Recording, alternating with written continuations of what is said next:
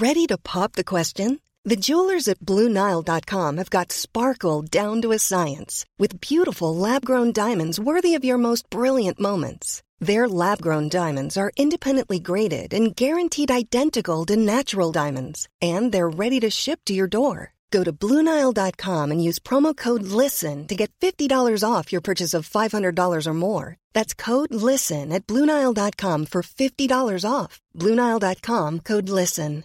Hiring for your small business? If you're not looking for professionals on LinkedIn, you're looking in the wrong place. That's like looking for your car keys in a fish tank.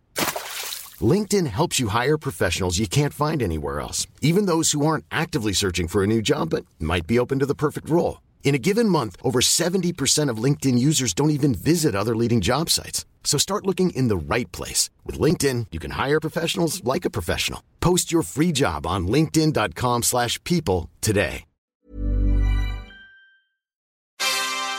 Hey, before we get the show started, I wanted to let you know we are giving away a bunch of brand new Blackmagic gear. Yeah, cameras, switchers, DaVinci Resolve licenses, a bunch of awesome stuff. So stay tuned to learn how you can enter to win free gear from Blackmagic, and we're going to tell you all about it later on in this episode.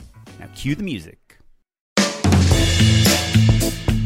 Hey, welcome to the 127th episode of Just Shoot It, a podcast about filmmaking, screenwriting, and directing. This episode is brought to you by patrons Shane Collins and Ryan Moulton. I'm Oren Kaplan. And I'm Matt Enlow. Today we've got writer Luke Del Tredici. He's got a new movie out called Arizona starring Danny McBride. It's a dark comedy with some thriller horror elements. He's going to tell us all about it. And he's also got an incredible comedy writing pedigree. He's an EP on Brooklyn Nine-Nine right now. He wrote on 30 Rock. And he wrote on one of my personal favorites, all-time favorites, Bored to Death. So he's going to talk to us about the nature of coming up as a TV writer and also balancing a film career at the same time. So it's a really great, in-depth conversation. He's so smart. He's so interesting. I just could listen to him talk for 3 more hours. Yeah, I know. I kind of wish we dug even deeper into like how they form each episode of Brooklyn Nine-Nine and how the seasons work. But we talked so much about the writer's room and about a writer's perspective on a film and on a director, which we've had a lot of writer-directors on the podcast, but we haven't had a lot of writers on the podcast. He directed plenty as well, but he's a pure writer and has a lot of philosophies about the nature of comedy and the nature of writing and the nature of making a network sitcom. Yeah, so it's fascinating. If you've ever been interested in directing TV, directing comedy, I think you'll learn a lot about what TV producers and writers think about TV directors and their role in the whole system. So it's such a good in-depth conversation. We wanted to make as much time for it as we could, so we decided to forego our catch-up. We'll catch up with everybody next time. And right before we jump into our conversation with Luke, we just wanted to bring up a little thing called our Patreon. It's been growing really well. You can support the show and support the editors and all of their hard work and help us pay them a little stipend for what's essentially volunteer work and help the show be consistent and put on live events. You can find out more about all of that stuff at patreon.com/justshootitpod. And now, let's get on with the show. Well, hey, Luke Del Tredici. You are here to talk about a movie that you wrote that's coming out. Do you know when it's coming out? August 24th.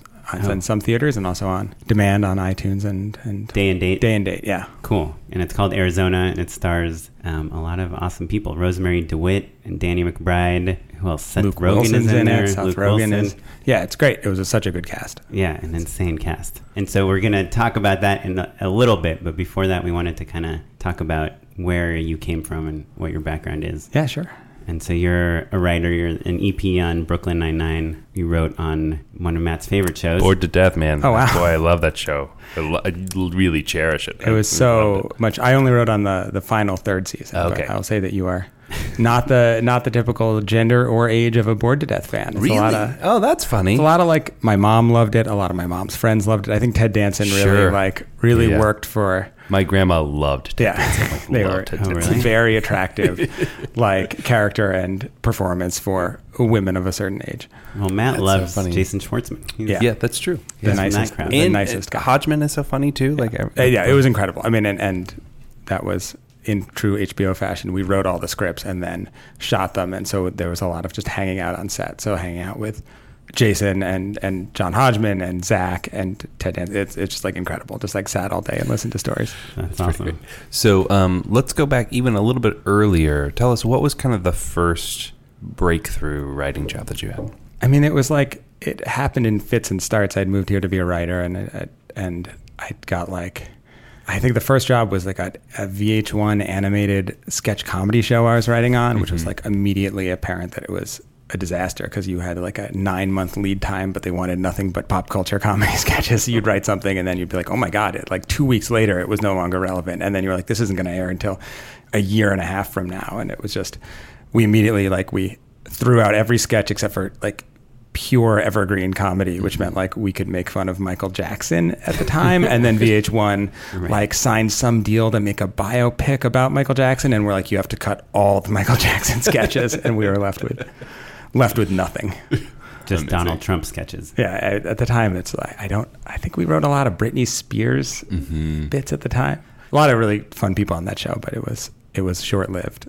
And then I worked on a bunch of other short-lived, And things. how did you get on that show, the VH1 show? I had an agent at the time. I had a writing partner, and we got an agent, and I don't... Hold on. Yeah. Sorry, this is the type of thing our listeners No, please. are dying to know. Yeah, someone's like, wait, how do you just get an agent? Well, so I went to Wesleyan, which is not a film school, but like studied film, and my partner at the time and I we wrote a lot of comedy together. We knew we were going to come to LA. We after graduation moved to Boston, where I'm from, stayed in my parents' house, wrote a bunch of scripts so we would at least have something when we came out here. Were you writing TV specs? Or? Yeah, we were writing TV specs for some reason. Of existing shows. Yeah, at the time that was yeah, sort of the norm, and no one does it anymore. But we wrote a Simpsons spec and a Curb Your Enthusiasm and I believe a Scrubs. But at a barbecue, my writing partner met a friend of ours. His uncle was a lawyer, an entertainment lawyer. And he was very nicely said, if you want to, if you do come to LA, send me your stuff. I'll take a look at it. And I'm the kind of person who is just I was like, that guy doesn't mean it. He doesn't want to help us at all. And my writing partner, who is very good at that sort of thing, was like, no, we're calling him. He got his number, was like, don't be embarrassed. He said he wanted us to call, so we should call. And he's 100% right. We moved to LA. We called him. We sent him the stuff. He sent it around to some agents, and they liked it. Our first agent was a truly terrible agent. He was at I believe it was then the company was called Major Clients Agency, which I think they thought was reassuring, but it was so embarrassing. I thought, right? No, really, it's a big deal. Clients. They wouldn't put it in the name if it wasn't true. Right?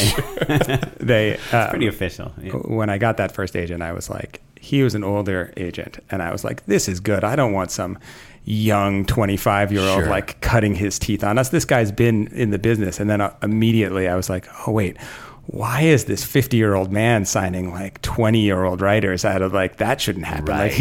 There's a reason he's we are at the bottom of the barrel. He should not have been signing us. So it was not a great professional relationship, but also we spent 2-3 years sort of working other jobs, trying to get writing work and not having it happen. And at least having an agent meant he couldn't get us work, but he could get us meetings, and taking meetings meant at least you felt like you were part of it. Sure. Right. Yeah. And when someone asks you what you do, you feel like you can say you're a writer because you have an agent. So that means you're a professional. Yeah, exactly. Regardless of how much money you're making. We had a meeting on South Park and dined out on that for a year and a half. Oh man, he had not been hired by South Park was a big deal. You were kind of close though. Yeah, sure, I get you. Yeah, it was a meeting to cut out cardboard cutouts, but that doesn't matter. I just had an idea so obviously it used to be super popular to write spec scripts, and it's not anymore. But what if you wrote a insane Family Matters spec script or Small Wonder or something like a Black Mirror version of? I do remember hearing cool? this. You probably know better, but I feel like somebody. There was the urban myth of someone who wrote a Friends spec way after it was done. Yeah, I mean, I think at the time there was a lot of that actually of people being I'm going to write the Friends where Ross dies, sure, I'm going to and we're going to be naughty and it's going to stand out. It's the one where they all get AIDS. Yeah, and then right. I think everyone's desk was a stack of scripts exactly like that. Yeah. Everyone is I read a lot of stuff for hiring for the show currently, and it's there's a lot of very high concept stuff that I think writers think is incredibly out there that they really think makes them stand out, and you read it and you're I just read 5 like post-apocalyptic comedies. I just read like, you know, they're all exactly the same. They have the same, you know, like jokes. It's not even the same jokes. It's just like everyone thinks they're standing out and everyone has the same idea about how to stand out. And there's times where you're like, oh, just a really good character, you know, character-based grounded show would like blow my mind at this point, instead of something that you're like, this, no one's ever seen anything like this. Right. You know, a sitcom set in like the antebellum South, you know, I know 4 of them. Right. Yeah. What else are you seeing?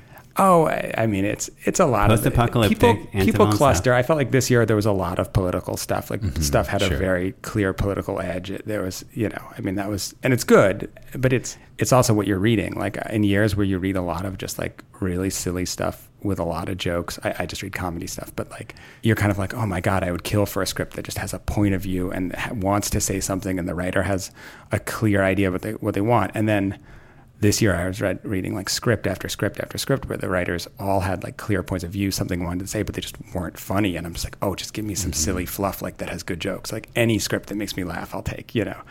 It's like a weird, you can't control it as a writer, but reading it, it's like so much of your reaction to a script when you're reading it, I find, is based on what you've read immediately before the 2-3 scripts because I'll read 10 in a sitting, and it's just like, it's so unfair, but it's completely influenced by what those other 9 are. Yeah. Right? Yeah. Yeah. Well, that's how auditions, my wife's an actress, and I always tell her, like, you know, if you're the first person in the room, like, do what the script says. If you're the last person in the room, change one thing. Like, give me something new. Yeah. Well, sorry to dive in so deep in the beginning, but now that obviously politics are on everyone's mind, and like us as people that work in the entertainment industry, I feel like a lot of times we're trying to have a stronger point of view or to say something, and everyone freaked out and was like, "Oh, is comedy worthwhile?" Right? And so you're reading the response to that. I feel like, right?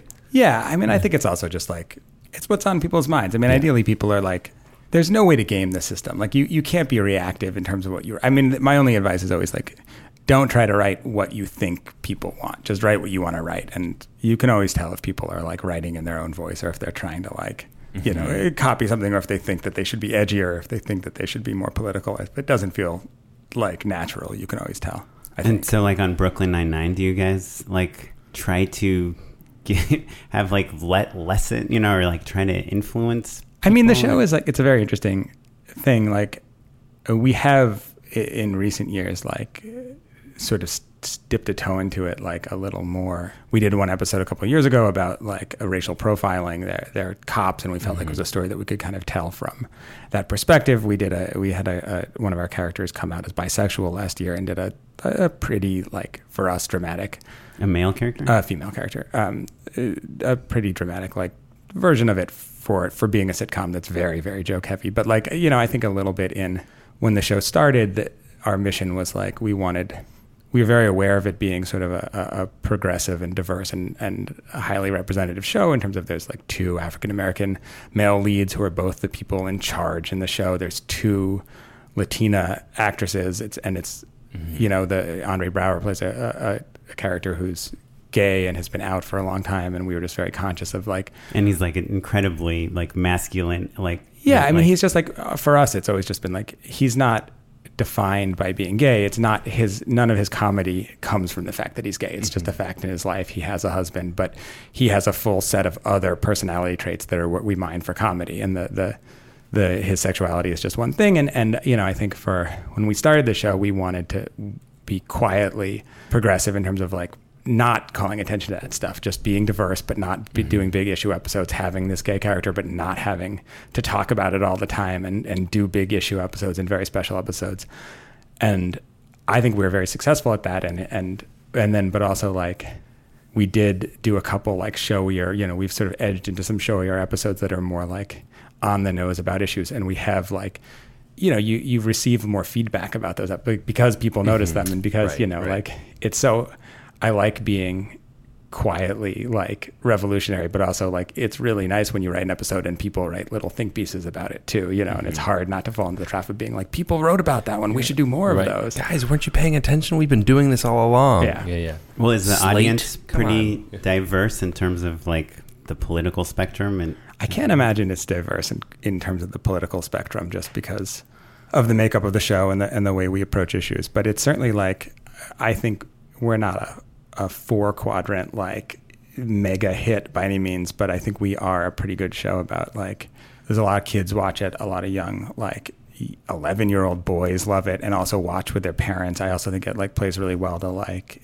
young women. It's like, I feel like a lot of the most hardcore fans are women, and also like, you know, it's hard to make a sitcom that appeals to everyone, but we're trying as much as possible. It's also a cop show. Yeah, well, that's the thing. It's a cop show, so there's sort of like, when we were still on Fox, it paired with football pretty well, and it's played really well overseas for an American comedy. Like it does better than most American sitcoms, I think, because the cop stuff is so recognizable and easily accessible as a genre they understand, that it takes away some of the pressure that comedy normally faces when it gets translated, where the intricacies of language get lost and jokes don't really play, and cultural norms aren't the same. And so a lot of the sort of small behavioral observations just don't translate cross-culturally, but sort of jokes about how about New York cops, like everyone kind of gets it. Sure. Right. I think also you guys probably do a great job of like diversifying the type of jokes that you do. So it's super dense, but also like there's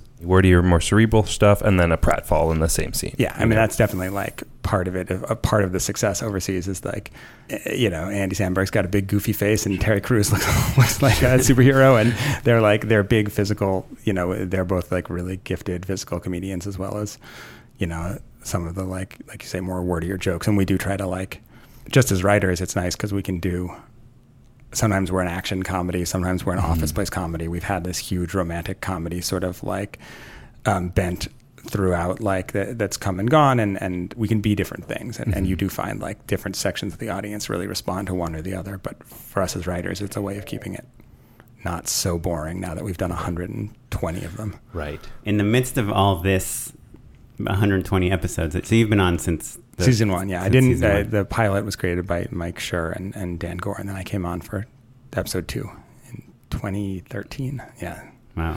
So that's a long run. Like there's not that many shows that get to do that nowadays. No, it's crazy. Yeah. I mean, we got canceled and then uncanceled last year, but even then it was like, when we got canceled, it was like, we couldn't be that upset at Fox. It was like, they'd let us make 112 of them for 5 years. It was like this amazing opportunity. And I felt like, you know, you wanted to keep making them, but also like we got to do what no one gets to do, which is just, you know, stay employed and make money while doing something good. Buy a house. Yeah, exactly. Yeah. Have some kids maybe. Have some twins. Why not? Yeah, sure. Why not? So what was your role specifically on episode 2? Like where were you in the pecking order, I guess is what I'm saying. I mean, I was, you know, the TV writing credits are a boringly complicated thing, but I came on as a co-executive producer, which is sort of the highest level. You know, executive producers in TV that's the job you aspire to, unlike movies where it's often just money people or you know, hangers on. But co-EP is usually the highest level you get to as a writer, unless it's either your show or you're running things. And so I came on with a lot of other, like a couple other co-EPs who were at the same level.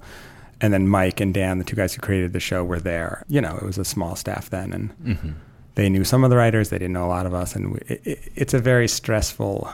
I'd say the beginning of a show is really stressful, not just because you don't know what the show is, and every time you start a script, you're like, I don't know what any of these characters' core dynamics are. I don't know what any of their core jokes are. I don't know who they are. We aren't super familiar with the actors. You know, you're starting the show, and you don't know what they can do even. Yeah, if you haven't been on set for the pilot, you have no sense of, you know, it's like Andy Samberg and Andre Braugher you can write for, but we had like these Stephanie Beatrice and Melissa Fumero who were like relative unknowns, or at least unknowns to us, and you're just like, I don't know. We'll just try something, and then 6 weeks later, when we start finally in production, you'll see them do it, and you're like, oh, they'd be better doing something completely different than what we wrote, and you have to adjust. But the start is also like, TV is very collaborative, and a writing staff is, you know, you work together intensely as a team of writers, which is great. But it's also at the beginning of a show, everyone is like trying to make friends and trying to work together, but also like subtly, I think, jockeying for position. And you want to sort of make sure that your voice gets heard and make sure that you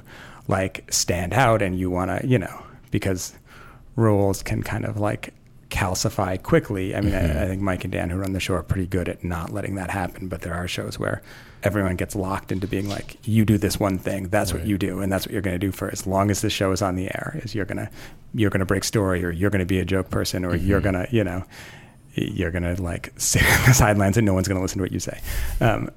But so there's like, it's always a little at the start. I think it can be like a little agitating, stressful. But so it's day one. The pilot got picked up. You're in the writer's room. You're all together. What do you talk about? Like, do you know what the season is yet? No, I mean, we never have any idea. Like, and Mike and Dan, Mike Schur, who came from The Office, who created Parks and Rec, has now created The Good Place.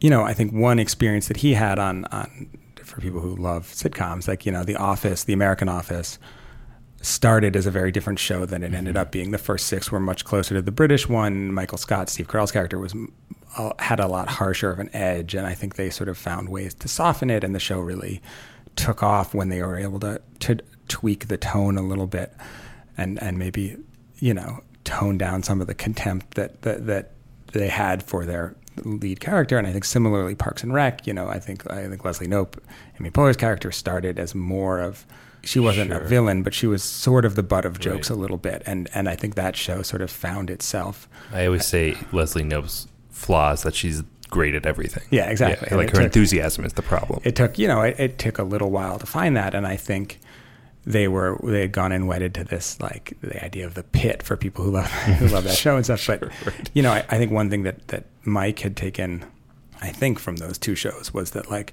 the lesson that you should let the shows find themselves, and that if you go in with comedies, with these things that you want to be long running and that you want to be on the air for 5, 6, 7, 8, 9 years, you don't go in with a strong plan and say, this is my vision, this is what it's going to be, because you get locked into it. And it has to be much more about like finding the writers' voices, finding the actors and like what they're able to do, like finding the sort of marriage between character and performer. And so I think he approached Brooklyn. They didn't come in at all with like this is the only thing the show is. This is our vision. Here's the plan. Here's the first season. Here's the first 3 seasons. Here's where we're going to end in season 5. It was very like, these are the things we like about it, but now let's sort of write it and find it, like all find it together. And it's very inspiring, but also like intensely stressful, because you don't have a roadmap when you start. And so are you like in a room full of whiteboards and they're like writing characters' names and some funny scenes they want to get to? Yeah, and you just like, I mean, as it starts out, it's crazy, because like now in season 6, you're just sort of like, someone pitches something and it's a story for Andre Braugher, and we can just be like, that's not something that Andre Braugher would do, you know. And it's you're immediately, or someone pitches something, you're like, oh, that's a great idea. That feels exactly like his character. And when you're starting out, someone pitches something, and then you have to have a 4-hour conversation about whether that's something that the character would do or not, and what does it mean for the character. And it's especially like, they always say that the second episode of TV is the hardest to make. And there's like, you know, there's this, Mike talks about it a lot, I think, which is that like when you're early in an episode, if you've done 3 episodes and you tell a story, the information that you give the audience in that story represents 35% of all that they know about the character. So if your like main character misbehaves a little, or acts a little bit dumb, or a little bit mean, or is jealous, like if you're in episode 60, everyone knows the character. They know, oh, he's just a little jealous. That's a little bit interesting. But when it's episode 2 or episode 3, it's like, he's the jealous one. Yeah, you're defining the character that way for the audience, and you run the risk of turning them off. So there's like this intense pressure to find like, what's the right story coming out of the pilot that like that will still be true to the characters, but not like show so many, you know, you need flaws and you need conflict, but also like you don't want to be like, they're defined by this flaw and turn people off. Right. It's really interesting. I think like, I guess I feel like a lot of our listeners who like aspire to write for TV or to pitch shows like wonder how much of that stuff, like they see someone like a Michael Schur sell all these shows, and they'll be like, he must know the inner workings of every character and how the season is going to end, and how when he's pitching the show, he must know everything. I mean, I don't mean to speak for Mike, because it's also like, I think that's sort of how we approached Brooklyn was there was some idea, but they were very flexible with what the concept was. I think with something like The Good Place, I mean, I heard from him certainly the big twist at the end of the first season, he knew when he sold it. I mean, I think he pitched the first season. I think that show, which is shorter episodes, and he knew going in it would be shorter episodes, I think that's a different thing. I think he has had much more of a clear plan on that one. You know, it's sometimes it's also you let the idea define you, and sometimes it's how much you know. But the thing that's certainly true of network TV, I think, is that making 22 episodes a season is just like, it's crazy. It's just this like runaway train. You know, you start and you have a little bit of time at the start of the year in the summer to get ahead, and you're feeling good because you have 5 stories, and then immediately you're like, one of them doesn't work, you do a big rewrite, and then you're backed up, and you're like, every week you just have to write a new story, and it's going to be shot in the next week, and it's, you know, they're not these little like stage plays of sitcoms anymore. Right.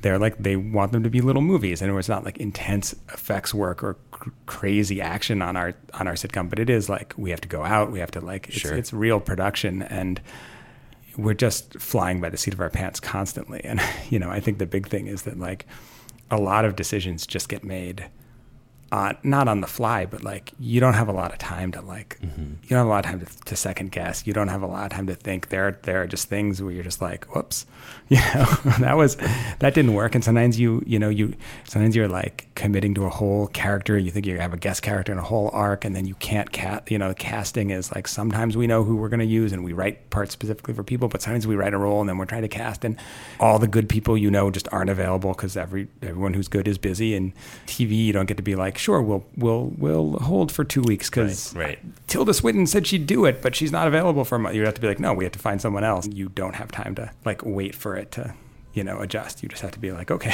you know, it's even like just shooting, even like with weather. I mean, it's why I don't know how they shoot in rainier climates, but you know. I just got back from Kentucky, and let me tell you, it is gnarly. Yeah, but I mean, here, you know, for us, it's just like, we have a 5-day shoot. If you can move days around if there's rain, but you can't go past those 5 days. Like, we can't just start pushing. You can't shut everything down for 2 days, you know.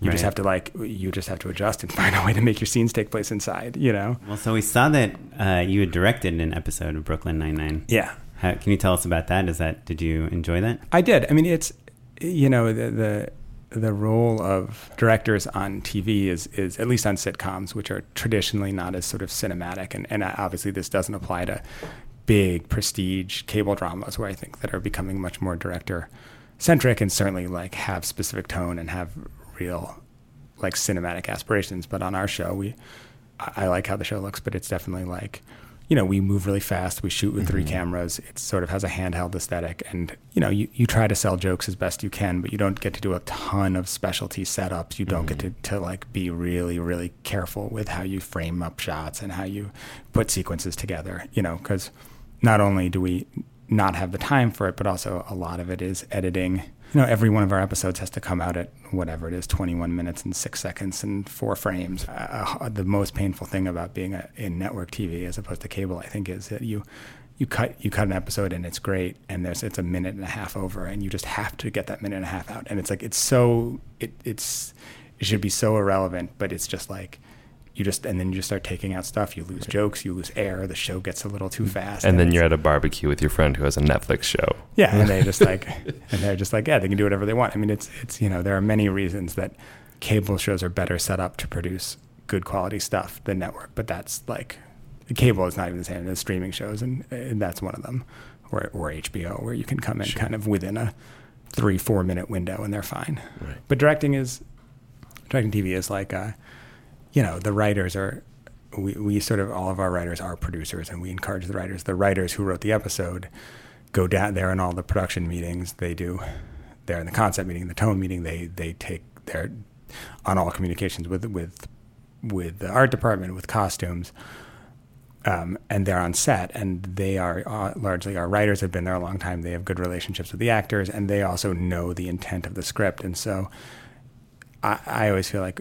certainly on TV sitcoms, it's a partnership between the writers and the directors, you know, because, you know, ultimately the part is just like, the writers who've been there now in a long running show, 4, 5, 6 years, like, we have established relationships, and some of the directors are people who've come back year after year, but sometimes you get a new person, and then you're just sort of like, you know, I now have really strong relationships with the cast, and it's natural for me to just go talk to them about how a scene is playing or how a joke is playing. And I think the hard thing about being a TV director is the cinematographer knows the look of the show, and you know, we have a set style. We don't break that style. The cinematographer is always there to say, we don't do that. You know, that's not the show. Yeah, we're going to be handheld. I don't care if you want to be on sticks right now. I don't care if you want to do like a dolly. We don't do that. You know, that's not the look of the show. And then the actors have been doing these characters for 6 years, so you can work with them on a specific moment, but they don't like need huge guidance on who the person is. They've like lived and inhabited these people in such real ways and defined them. Yeah, and defined them. So you can't like go to on our show Andre Braugher and like, I as the writer don't have any insight that he doesn't have, and certainly if you're a director, you can't really talk. It's hard to win any argument with him, right? You know, and then you have writers sitting over your shoulders who are really like keepers of the jokes and trying to make sure that the jokes land, because we're the ones who get yelled at when stuff doesn't work out in the cuts. And so it's like, I think a lot of being a TV director, or at least being a sitcom director, is sort of, a lot of it is attitude and keeping everyone's energy up and making sure that you're like keeping an eye on the clock and making your days, because, you know, it's all very like regimented. But could you throw out an idea? Like, could you say to Andre Braugher, oh, wouldn't it be kind of funny if you picked up that stapler in the middle of that sentence and then just moved it, you know, to this other desk? Yeah. Like, I mean, there's all, I don't mean to say directors do nothing. There's like, you know, like they like blocking scenes is so vitally important, you know, like it seems like it's it seems like it's not, I think, for people who like imagine themselves, you know, like when you imagine a film, yourself making a film, you're like picturing like setting up the shot and like framing it up, and you're sitting on a crane but it's like in comedy, especially to make jokes work, so much of it is the director's instincts about like just knowing where to place the people, because you understand what the script says, and you understand like how the joke is going to play, and which two people you want to have in the frame together, which two people you want to have playing across each other, how you want to have someone who pops in, which direction it's going to be funny as they come from. It all seems sort of unglamorous, but it's like it makes such a difference when you're in the editing room between like someone who's good at that and someone who's not good. The other great thing that maybe it makes a show like Brooklyn Nine-Nine extra fun from that perspective is that because the lighting setups are much more general, right? Like it's kind of like big swaths of natural light. You get to move people more freely than if it was like a movie and then be like, okay, well, every time you set a new mark, all of a sudden we've got to, you know, light that section, and it becomes this it's whole a lot thing. more freedom. Before I was on Brooklyn Nine-Nine, I wrote for 30 Rock, and 30 Rock was like one of the last sitcoms to still shoot on film. Right. They were committed to film.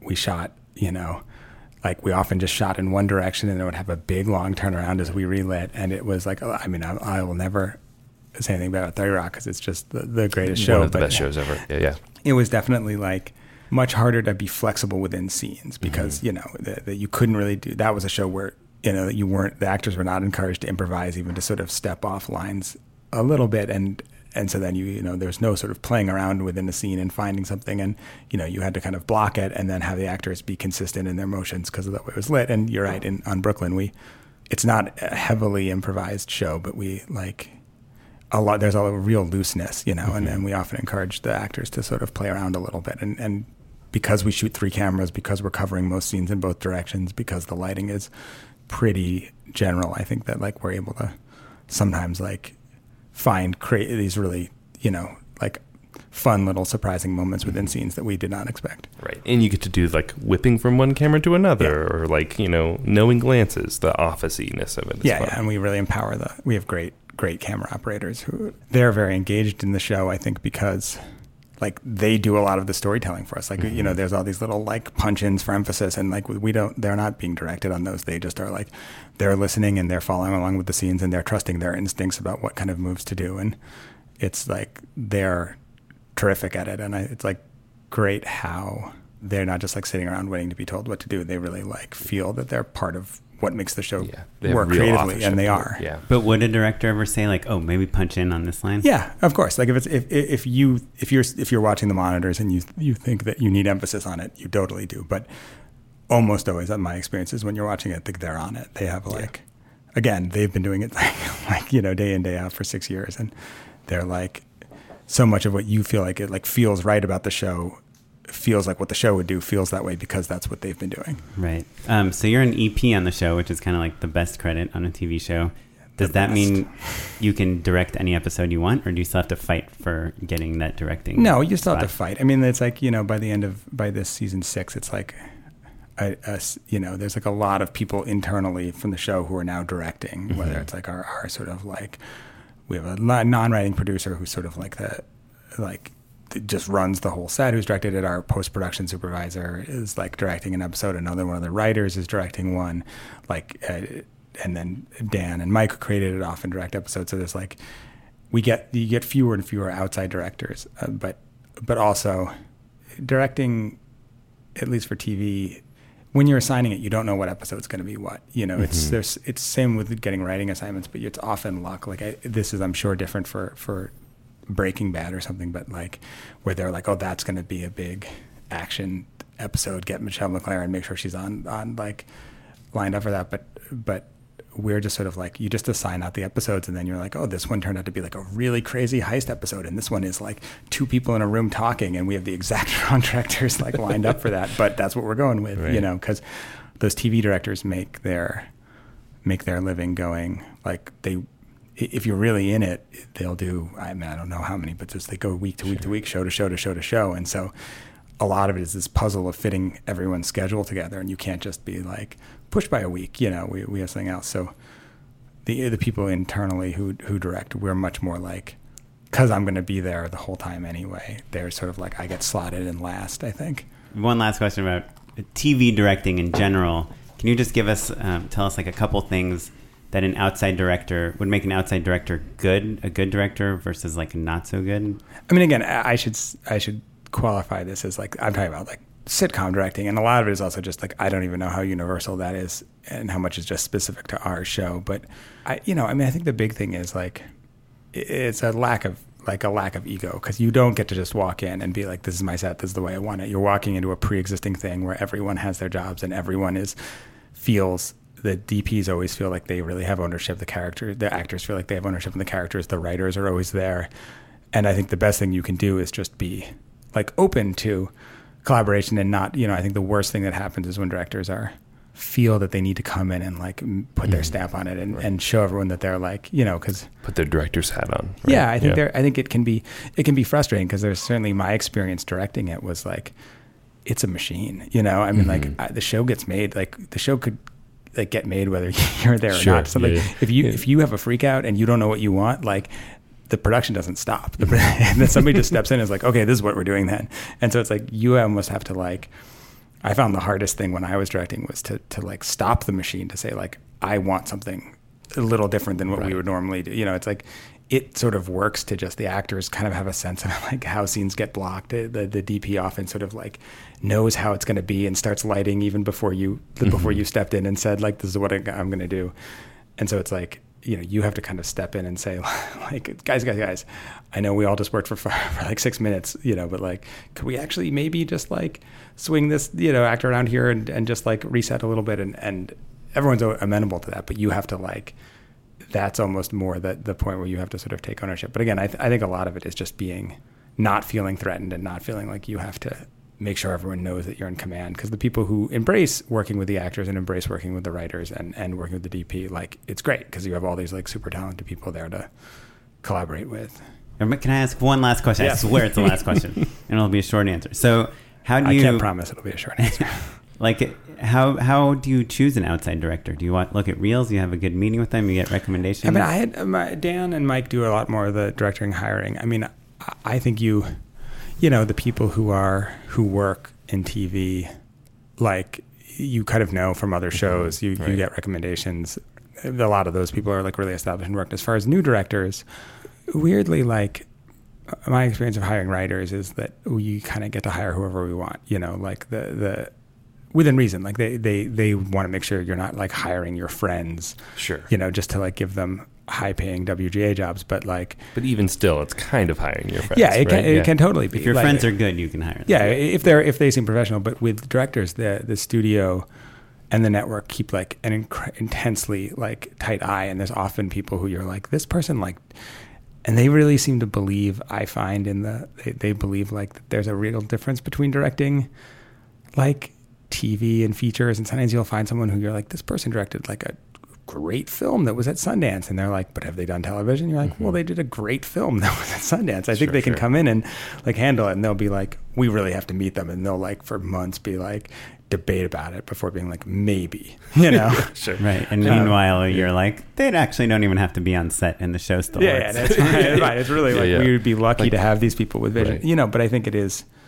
again, it's like TV, certainly network TV is like, there's a big, like, it's a corporate thing, I mean, there's a lot of money and it operates on a strict schedule. And like the one thing you can't have is like people who don't understand, who don't understand that, who don't understand that, like, we got it. We have to make our day. We have to make our week because next week we have to make our days. So we have to make our week because because the cut has to come in by this day, because it has to be like, it has to be like sent out, mastered for all these different territories and sent out. And it has to be like ready for, the promotions department needs it by this day. So there's no start. wiggle room. You guys don't like risk. Yeah. I mean, the job is make the day. That's it. Yeah. I mean, and it's like, you want it to be good, but it is like, they are, I think, not unreasonably like scared about getting someone who's going to be in there and like, and maybe just like want to be, I don't want to say too artistic because that implies that like what we do is not artistic, but if right, they want to do 30 takes to get something. Yeah. Perfect. And you don't know with people, even when they've made like incredibly good quality film, if they haven't worked within that, that context, I think there's a little fear. And I think that everyone who did that would immediately figure out what it was and do a great job. But I'm sure it's like every studio has had like one time they hired some hotshot filmmaker who had made a movie that did great, and then they came in and like just made the actors do 40 takes and everyone got pissed off, and then they had to spend $1 million in overages, and then they're just like, never again. It's only going to be like the Joss same. Whedon in to fix this. It's going to be the same, 5 people directing every episode, and that's it. Right. You are in this like crazy intense 22 episodes a year, high budget network TV job, and somehow in the middle of movie, it, right? You write an indie film. The key is to write it 9 years ago and then just wait around. I was going to ask you about that because it does take place in 2008. Yeah, it's a period piece now. It wasn't a period piece. Before we go much further, tell us a little bit about what the movie Arizona is about. All right, I can guess the logline if you want, which is something I've been doing lately. Please. I'm terrible. I watched the movie today. Oh, okay. So Arizona is a horror comedy that takes place in 2008 Arizona, right after the huge housing market crash, and it plays out in a ghost town, pretty much, of McMansions in this development, and there's an eerie balance between the times and the markets and what that did to people emotionally by having their $1 million houses be worth nothing the next day, but it's balanced with this like crazy comedy of people that are like customizing their new homes, and with Danny McBride and just fun and craziness. That seems great. I'm glad that I thought when you said you were going to guess the log line that you were going to have like a really tight, short log line, because that's how it sounds like when I describe it. I just I go on and I'm like, I'm so bad at. No, I'm just making it up on the spot. But our last few guests, I had watched the screener right before the interview, and I guessed the log line. Exactly, perfect. Yeah, now it's a game. Yeah, now it's a game. Yeah. Great. No, I mean it's been a really fun process, but again, I mean it's set it's now 2018, and I wrote it in 2009. I started it. I think I finished it in 2010. And even then, I was a little bit like, it really should be set. It's set right after the crash of 2007, probably like a year after. So I was already feeling like, I'm late. And then it was a movie that looked like it was going to get made for a long time and didn't get made, and then fell apart, and then looked like it was totally dead. And I was just working in TV, and every, year, even though people sort of were still interested in the script, I felt like, it was a huge mistake to write something that was like timely, because it was, as soon as it doesn't get made in the timely fashion, you're like, now it's useless. Right. But I wrote it thinking a lot about the role of economic anxiety. It's a loaded phrase now, but on like a certain kind of like conservative American male, and what it meant to have been like promised this like really, really shitty American dream of big houses and, hot wives, and then to like feel like that's being taken from you. And I felt like, there was a lot of focus on when I wrote it on people who were suffering, rightly so, who lost it, but also like I was sort of fascinated by these like people who I found less sympathetic, who were just like angry and just like felt like they deserved to have this big house and they deserved to have this life, and having had it taken from them, especially men, felt like so angry and emasculated. And I'm always sort of like, I love genre stuff, but I'm not super interested in like, bringing in, you don't need zombies, and you know, like the world is super scary and you don't need zombies or like, vampires or weird ghosts or like shadow creatures or whatever. It's like people are scary, and I tried to make a movie where someone kills someone. You're always like, what is it that would drive someone to like kill? And it's like that level of anger, but. Right. And there are kind of hints, at least in how the film ended up being like a kind of a zombie, like a wasteland 28 days later. Yeah. And even though there's nothing supernatural in it. Yeah, it's the goal. But again, like I think the hope was to sort of make it a real structured like a horror film, but rooted in the things that I found really scary about American life, And but again, the thing is like all that stuff about the way that people responded to this like collapse of their dream, I think became like, as we've entered into this Trump era, has only become like weirdly more timely. And I feel like it ended up, like Danny McBride is sort of the perfect actor for the for like the Trump years, so it's like no one you can have. And I really love it when movies can sort of like combine comedy and horror, or comedy and thrills, and like not in a I really like it when movies don't just like balance. People always talk about black comedy as like having to balance the two tones, and like I don't find balance to be the goal. Like I want you to be settling into a comedy and then have something horrible happen, and then you're settling into a horrible, like you're like, okay, this is a scary movie, and then it's really funny. And I think it makes the laughs more bigger and it makes the scares bigger. And I feel like this weird era we live in is one where you wake up every day and you're like, oh, we live in some stupid, absurdist comedy, and yet we also live in the scariest time on earth. And like, it feels to me like the right time for movies that can hilarious nightmare. Yeah, hilarious nightmare. And it totally, that actually I had listed, I had written a few questions out for you, and one of them was like, how do you balance those two things? Because there is like, a scene where someone has just like murdered someone and holding someone else hostage, and then he's considering which tiles he should use for his countertop. Yeah. And that's, look, I really like it, but I can't say that some people don't, not just in terms of this movie, but like a lot of the movies that I like thought about a lot as I was writing it, and movies I admired. Like one of the reasons I was so excited to work with Danny and with the guys from Rough House, which is his company with David Gordon Green and Jody Hill, is like they'd made Observe and Report, which is one of my favorite movies. That is just like, I love Observe. It's the best. It's so incredible. But a lot of people just like, certainly at the time, and I think still like, are really upset by that movie because it comes on like it's going to be really funny, and it is really funny. But you're like, it's funny, this is safe, and then it just gets so dark, and it's really a movie with some real anger in it. And like, I love that, because for me, I'm just like, oh, this movie, like, it shocked me, like it literally like knocked me on my ass. I was so surprised by what it was, but it's that I shouted, "Oh fuck!" out loud in the middle of but there are people who just in front of my in-laws, I should say. But I think a lot of people just they want to know what a movie is, and right. But I think I've definitely seen movies where you think it's one thing, you think it's going to be a teen comedy, and it ends up being whatever, like an insane other movie.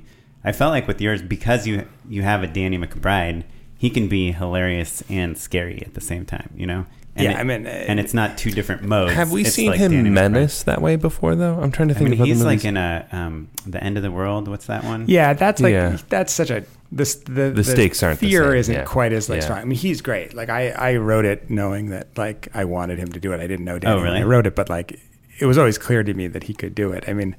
The thing for me the other thing that makes I think him a great movie for like the Trump era, at least I hope a great movie for the Trump era, is that I was sort of fascinated by the idea of like, I feel like since Silence of the Lambs we've had we've had whatever it is, 30 years of like brilliant like mastermind psychopaths who are playing cat and mouse games with the hero or with the cop and have it all planned out. And it's just like, what's scary is dumb people. Like dumb people who are like unpredictable and make bad decisions but still own guns. Like that's like what I find really like I really crystallized for me with this, like, as it not a it's not a great movie, but this movie P2, which is like a really kind of low rent horror movie where Wes Bentley plays he's like a guy he's like a parking garage like attendant who kidnaps this woman, you know, who he's like fall in love with, who works high up in the tower, and he like kidnaps her over like a Thanksgiving weekend or something, and she's stuck below ground with him,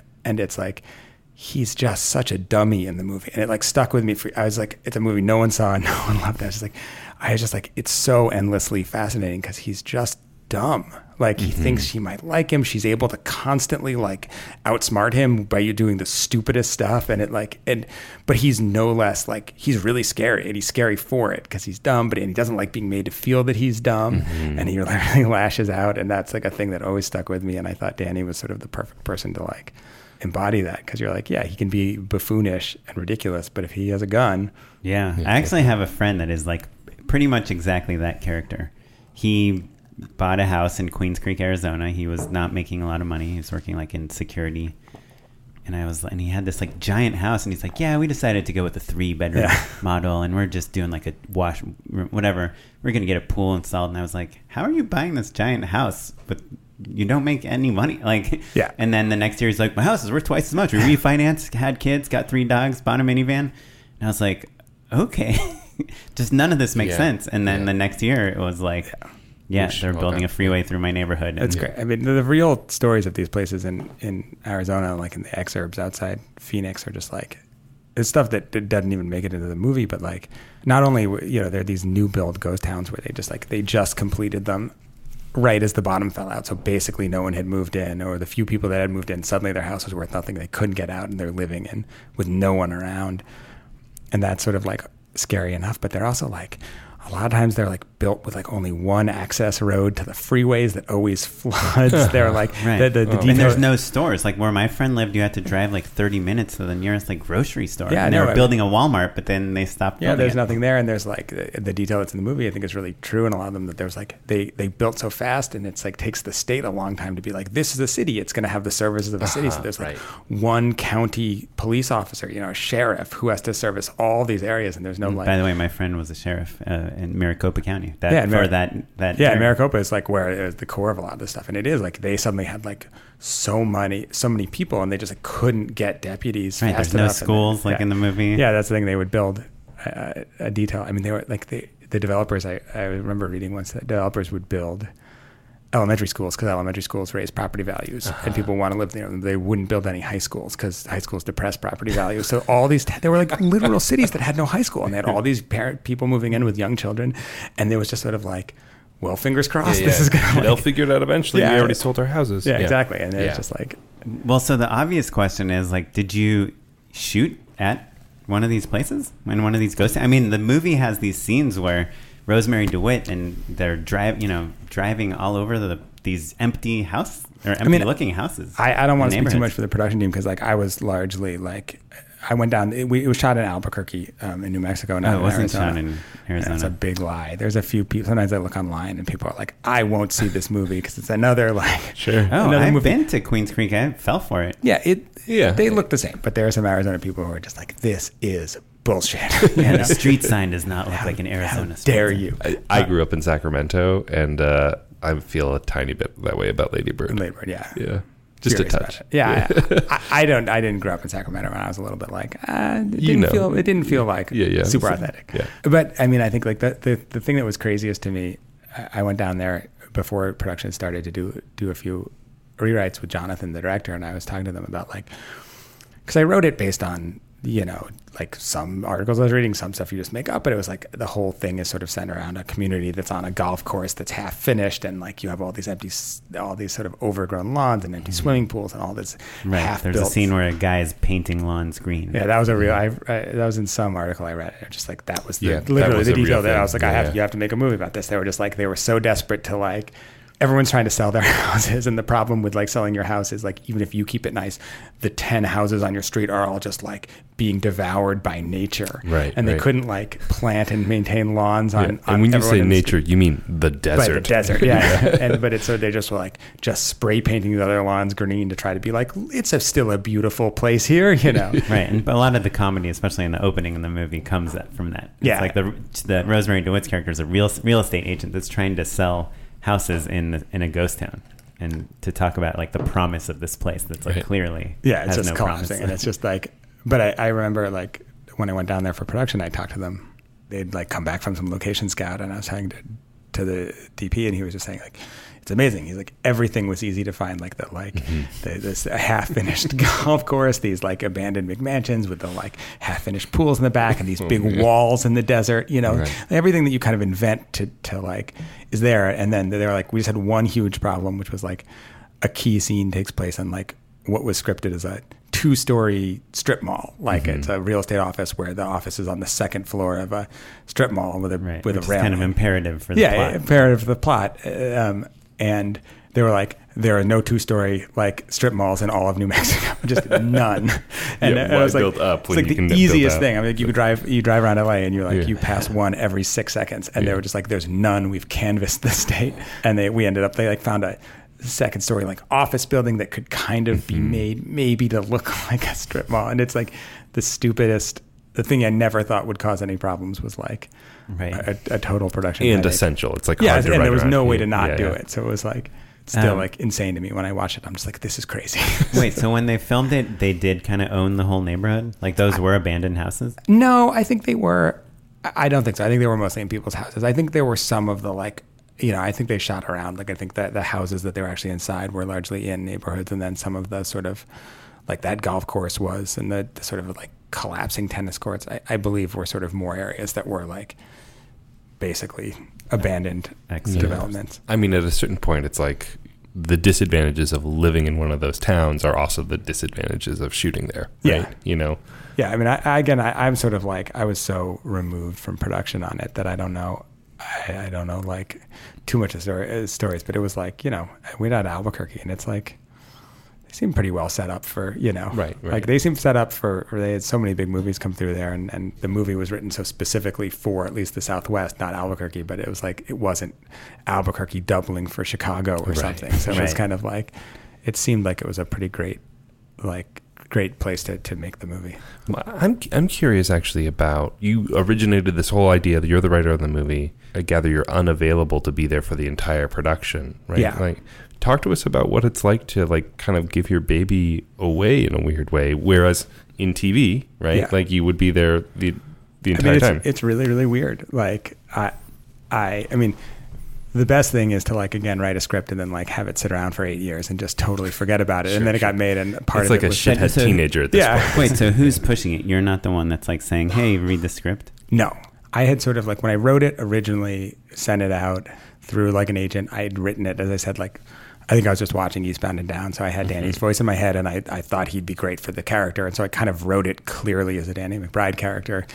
And I was a little like embarrassed by it, but I was also like, well, I should probably try and get it to him. And it got to Rough House, and they really liked it. And Danny was actually going to direct it for a while. And he had gone, like, all those guys went to film school. And Danny, I think he's talked about this, but he's like, you know, he wanted to be a director and kind of fell into acting because he was in those David Gordon Green movies. And then he's just supposed to fit.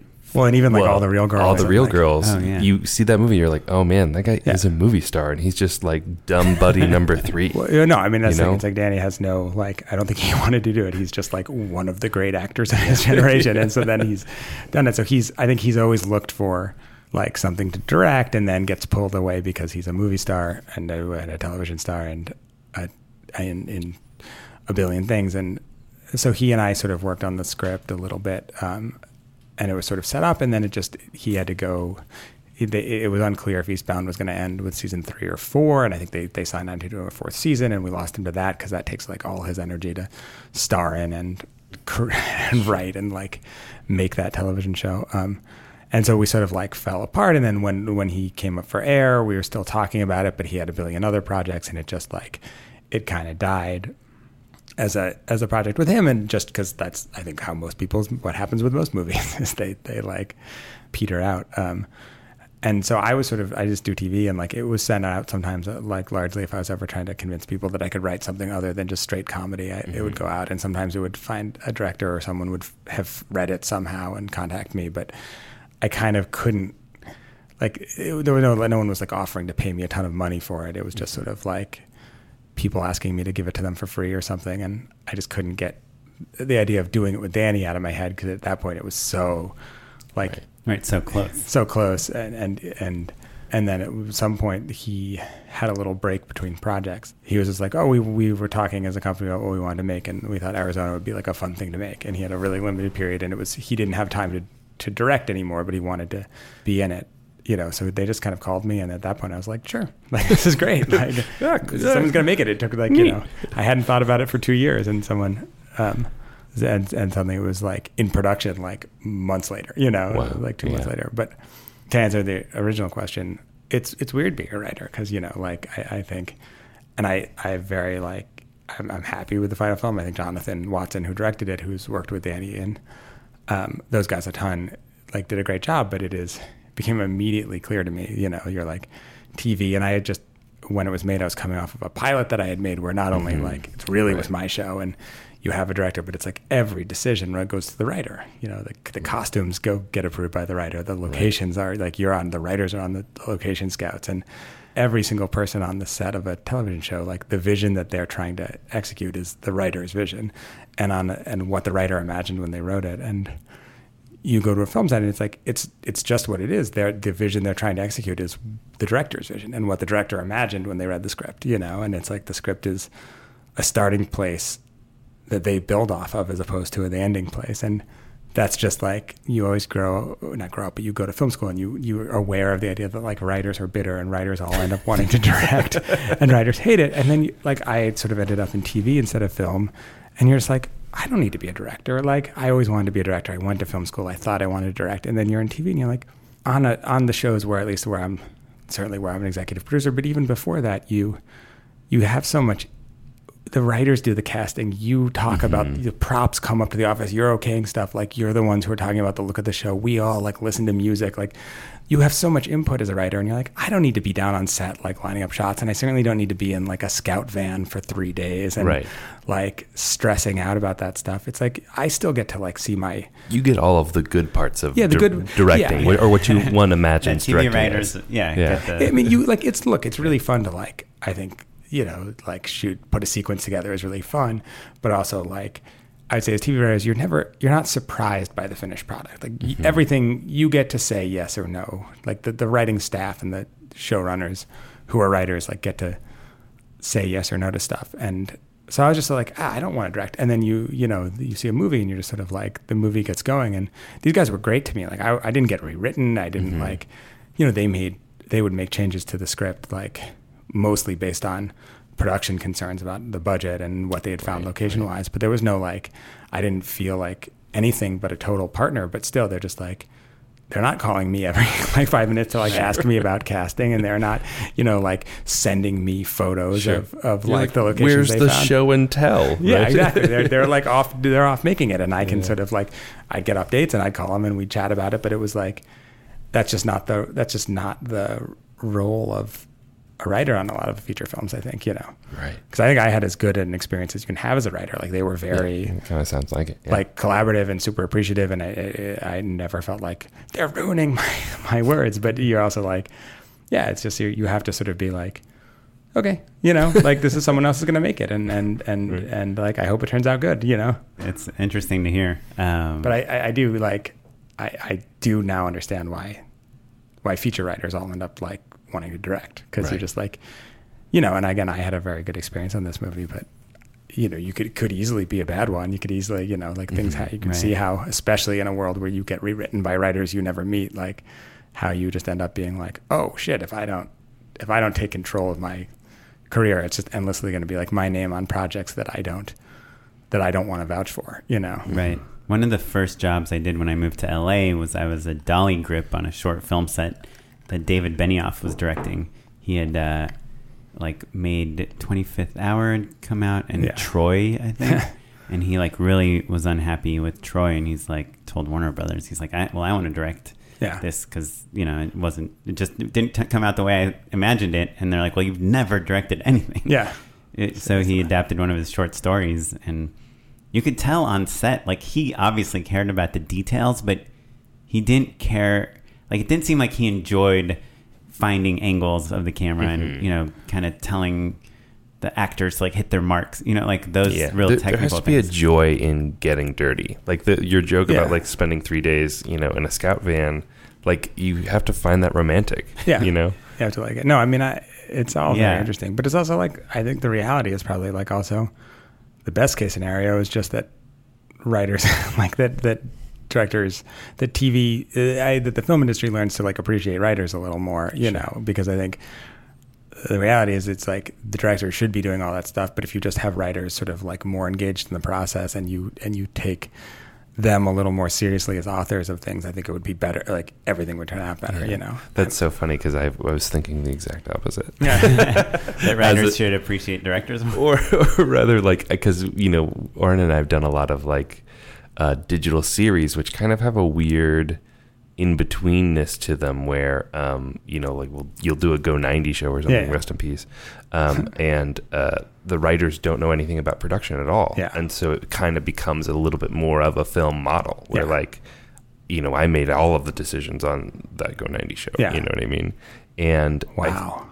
Just saying that. Yeah, I know. I mean, ooh la la. I did a Go 90 show. Who's going to be mad where at the you? showrunners were TV people. They'd come from like traditional TV, and they were very much like that, talking to the actors on set. Yeah. You know, looking at props, telling me like, this is how this performance should happen, like being at rehearsals. And when I think I liked it personally. Yeah, and I love to collaborate, so it wouldn't have been a problem no matter what. Matt's a real tyrant. I'm a real piece of shit. But but the thing that really it kind of boils down to is, does a writer have an understanding of production or not? Yeah. You know what I mean? And I think a TV writer, you just inherently have to, right? Like for all the reasons you were describing before, you're in it for so long that like you learn. Yeah, I mean, like certainly you have to know? understand the like. I think the best thing about TV writers is, you know, all the writers have producer credits, which is like a little dumb. It was just a way of like giving people like or giving people promotions without giving them raises and stuff. But I do think like for writers, you know, I mean, I think about this for me, even writing this movie, like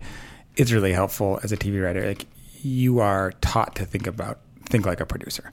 We don't write anything without thinking about what it's going to cost. You don't write anything without thinking about locations, you know, and that can be limiting because like sometimes I think coming out of when you step away from TV, certainly like network TV where it's so rigid, I could find myself being like, oh yeah, I don't have to just like, I can just write, like if I'm just writing something on spec or whatever, I can be like, I could just say whatever I wanted. Like I don't have to like freak out about blow that like, up. But give me 50 extras. Who cares? But at the same time, I think a lot of, you know, a thing I find, again, to come back to like reading people's samples and stuff is like, it's troubling to me sometimes when you read young writers, if you're going to hire them and you just feel like, oh, they haven't considered at all like the producibility of this, you know, and because that is a real skill that we look for, is like to understand production. And certainly like, I think it helps in writing independent movies, at least. A thing that I was really drawn to with this idea was not just that it was like a really evocative location, but I was like, it's a world that can be very depopulated. You don't need a ton of extras. It's like,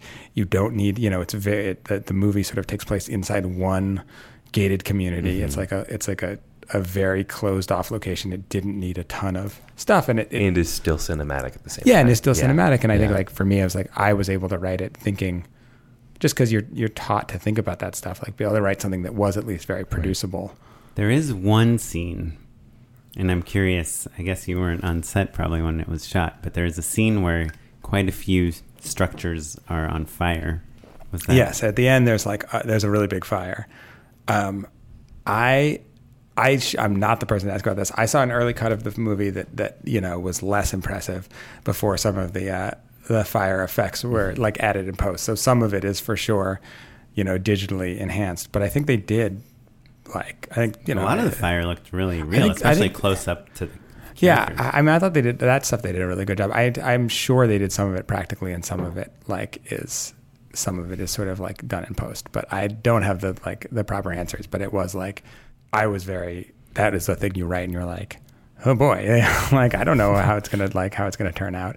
Good luck for these guys. Yeah, I mean, I also like wrote a crazy scene in the original draft where they were like buried underground with 400 like ground squirrels, like attacking in a small cavern that was filling up with squirrels, and then the squirrels were on fire, and it was like a scene that was great. I loved it so much, and the first thing when I like met with Danny and like everyone with the script, everyone's like, I mean, we have to change that squirrel scene. They're just like, I mean, that's just not. What are you even picturing? Right. Like draw a picture of how this. Yeah. No, it's just like, well, and then it became a scene with a coyote, and then the wrangling coyotes was too expensive and too difficult, and so the coyotes fell out of the movie too. That's cool. So how involved were you in selecting the director? Or not at all? I mean, I wasn't like, I ultimately like the script had sort of, I had optioned it originally to Danny, and then after like a 2-year option or whatever, and I think they'd picked it up. And then when we were trying to get it made originally, and then when it looked like it wasn't going to get made, it had reverted to me. And so I had ownership of the script. And so I was sort of just like, when those guys came to me, it was sort of up to me if I wanted to like sell the script to them again or not, or option it to them to get it made. So they sort of presented me with I was going to basically say yes to anything because I just like having Danny in it was what I wanted. And we talked about directors, but they had this guy, Jonathan, he's his credits are insane. When you look at them as an assistant director, he worked for like Peter Weir and just, and he's awesome. just like, and he's also been, but he's largely been, recently he works with Danny and David Gordon Green, and he works with, like Seth Rogen and Evan Goldberg. He's their AD a lot. I think he's like,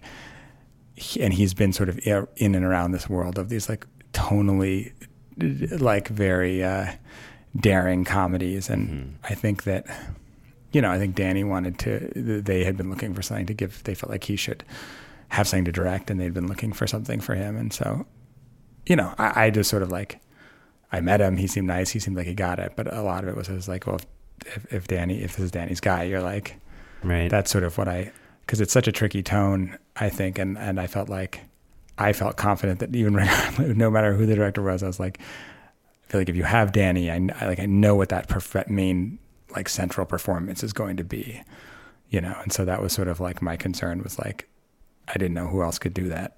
Yeah.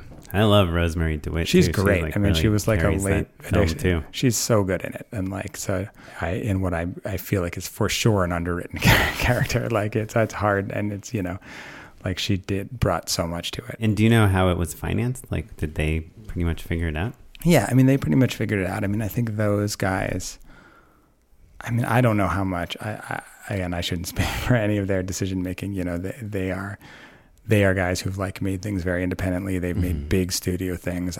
I don't know how much is like a preference for how much they like to work, how much is like what the interest for something like this was. They ended up sort of financing it through this company Imperative that's been like, was able to sort of make it. And it's not a huge budget, but it's like, I think time was really tight. I mean, all the sort of creative compromise on the movie, and there's a lot that got cut out from scripts was all just about, they just didn't have the days, Right. I did notice Danny McBride has like crazy hair in it. It's like bleached blonde. Was that for this role, or was that for this role? That was, they always had the sort of like frosted tips, like, like little afro. That was 100% like that's Jonathan, the director. He like had a vision for how he wanted Danny to look. And like, I came down there and it was like that exactly. It was great. Right. Just like kind of unhinged Guy Fieri, basically. Yeah, exactly. Yeah. That's exactly what it is. As if Guy Fieri is chasing you around an abandoned community trying to kill you and your daughter. As if Guy Fieri is that hinged. That's what the log line should be. It should be. Yeah. Guy Fieri chooses, real estate instead of food. Well, do you have anything else coming up? Oh boy. Are you pretty? No, I mean, we're just like back to Brooklyn like right now. So we're doing season 6 of that, and we're I'm technically writing episode 6 this week, and we're sort of rewriting episode 3 and 4 in the office, and you're doing press for Arizona. I'm doing press for Arizona, and it's very exciting. Just podcasts, just like podcasts every day, just chilling out. No, it's very exciting. Nobody ever wants to talk to writers, Well, we do. We actually started this podcast. Can you guys tell that I'm like have a real like real anger about how writers are treated. Have you never done really. like the Nerdist Writers panel? No, Do you I know. Really? Yeah, no. I mean, I don't know. I mean, like again, it's like I don't know why anyone. I don't think anyone would want to talk to me ever. Like it's a What? Everyone, well, I mean, I guess the joke about writers is that, like, they don't have fans, but they have people who want their jobs.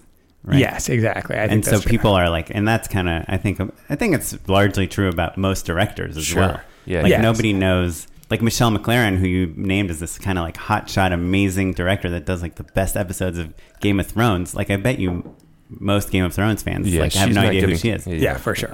But as filmmakers and people that are interested in like creative work, like it's just real fascinating Well, yeah. to see how you build this stuff. It's very. like, I what mean, the process TV is. writers are also really weird because I mean, it's just really weird to know because it's a very collaborative thing. You know, we write Sure. shows as a group, and like it is very. You know, I mean, your name is on an episode. It doesn't mean you went off and came up with the idea and then like wrote it. It's like Right. it's broken as a group. You figure out the story. It's part of a larger arc that was figured out as a group. You get assigned it randomly. Usually, they just sort of like you go through an order of seniority. You assign out the episodes. Yeah, I mean it's fascinating, but it's great. We haven't actually had like that many TV writers on the podcast, so it's like really awesome to hear your perspective It's- and kind of. I mean, the only problem for me is that like whatever advice I have for like people on TV writers, it's completely different. Like the industry now from where it was, like whatever lessons I might have had from 15 years ago are like Sure. useless. It's Yeah, just yeah. an entirely different business now. Right, but I do think like if you're a director listening to this podcast and your favorite show on TV is Brooklyn Nine-Nine and your dream is to direct it, I think hearing this might make you realize like, oh, it's probably not going to happen. I mean, it might. I mean, I think it's more just, again, like where networks have come, they're very good role, but increasingly on TV, there's so many smaller shows that are like with lower budgets, but also like that are giving opportunities to people both behind the camera, in front of the camera, that who would never have been able to like, or who would have had to struggle to get TV jobs before, who now have opportunities, and they're not always like the nice, stable network TV money, but there's like intense opportunities for people out there, Right. and I think in TV directing, there's like huge, like as I understand it, at least there's like huge new openings that weren't there 3 years ago, Yeah, for sure.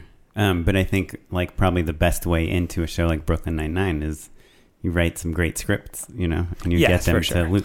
Well, there's also there's feeders as well, right? Like all of the studios have like their own kind of mentorship programs. Yeah, we've and stuff hired a like lot this like one, yeah.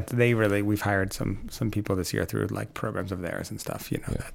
They're very good about pushing their people, especially on the director side. Oh, cool. Awesome.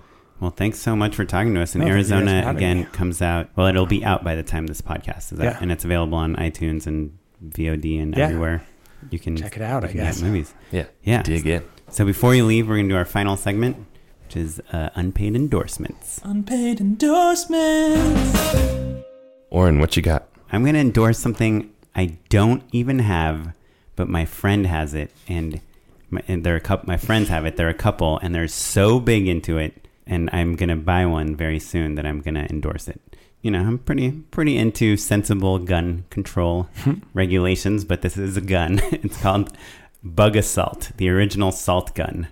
You can get it on Amazon. It's $40, and you load it with salt and you shoot it at flies in your house, and they die instantly. Sorry to. And you have to sorry sweep make up it the dark. salt. No, the salt just like kind of disintegrates. They have a version 2.0, more power and greater accuracy with less salt per shot.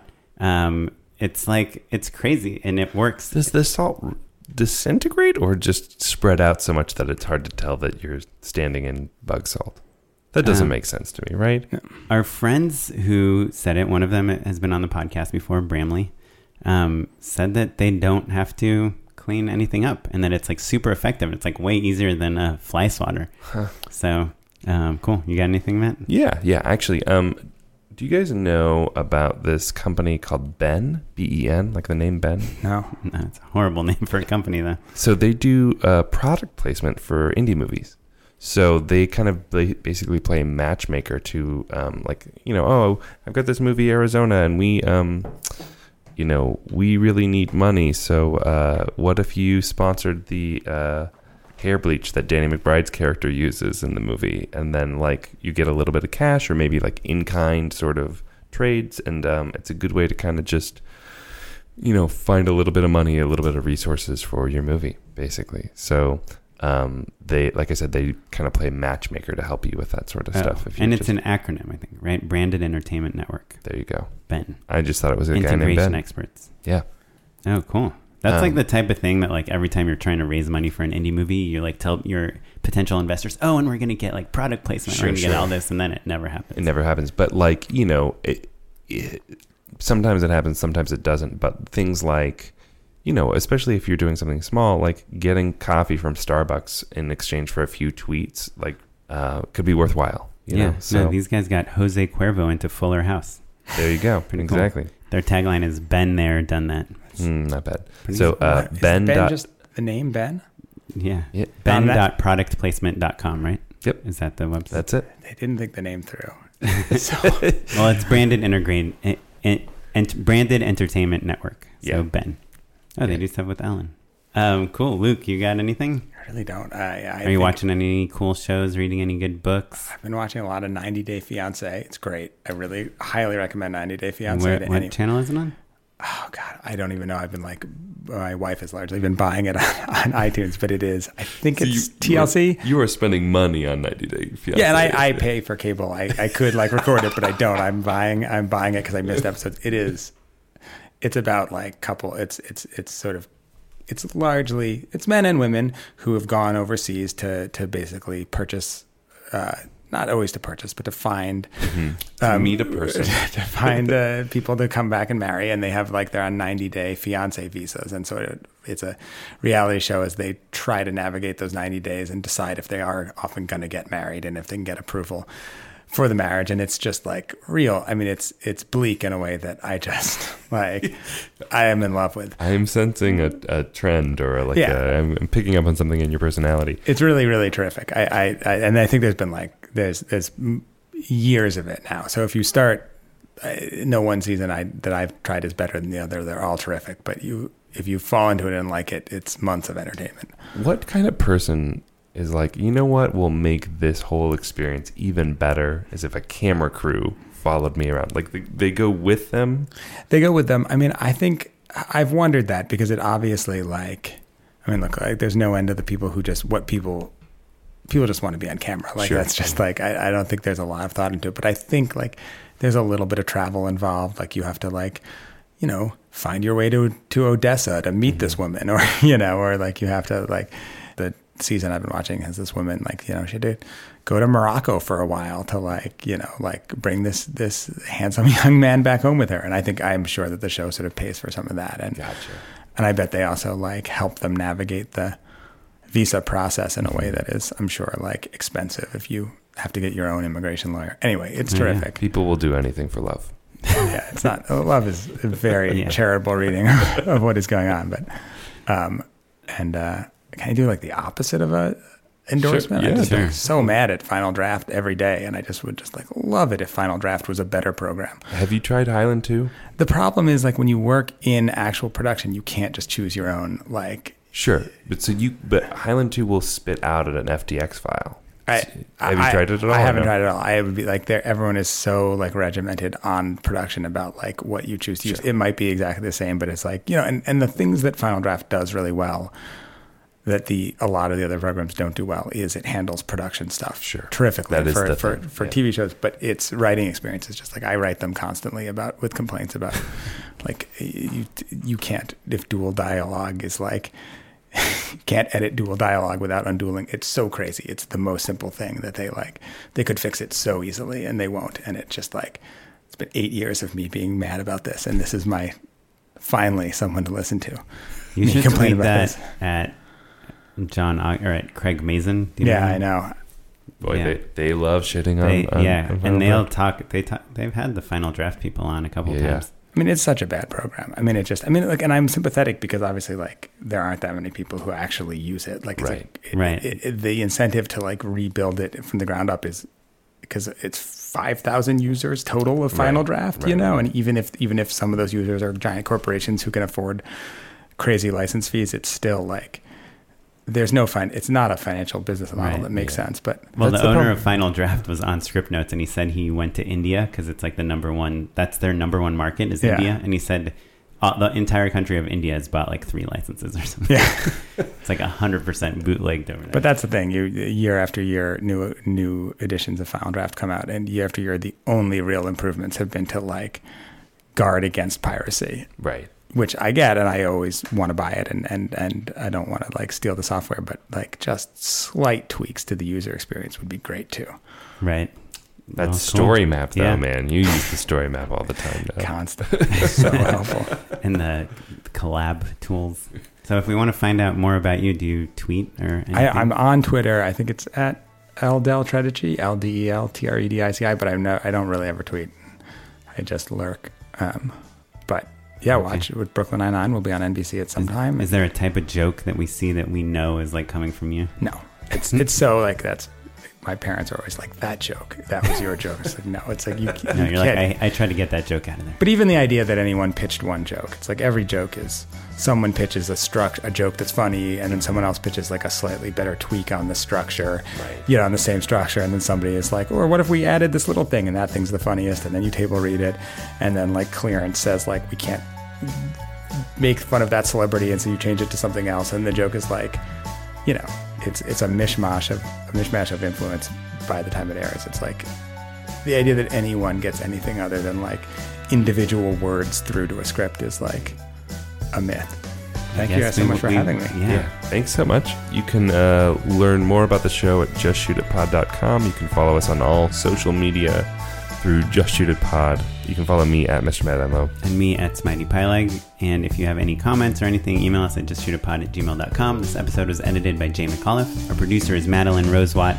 And our webmaster is Ewan Williams. And the music you're listening to is from the artist Jazar and the Free Music Archive. Thanks. Thanks so much.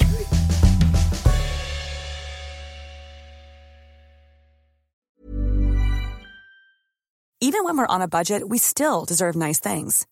Quince is a place to scoop up stunning high-end goods for 50 to 80% less than similar brands.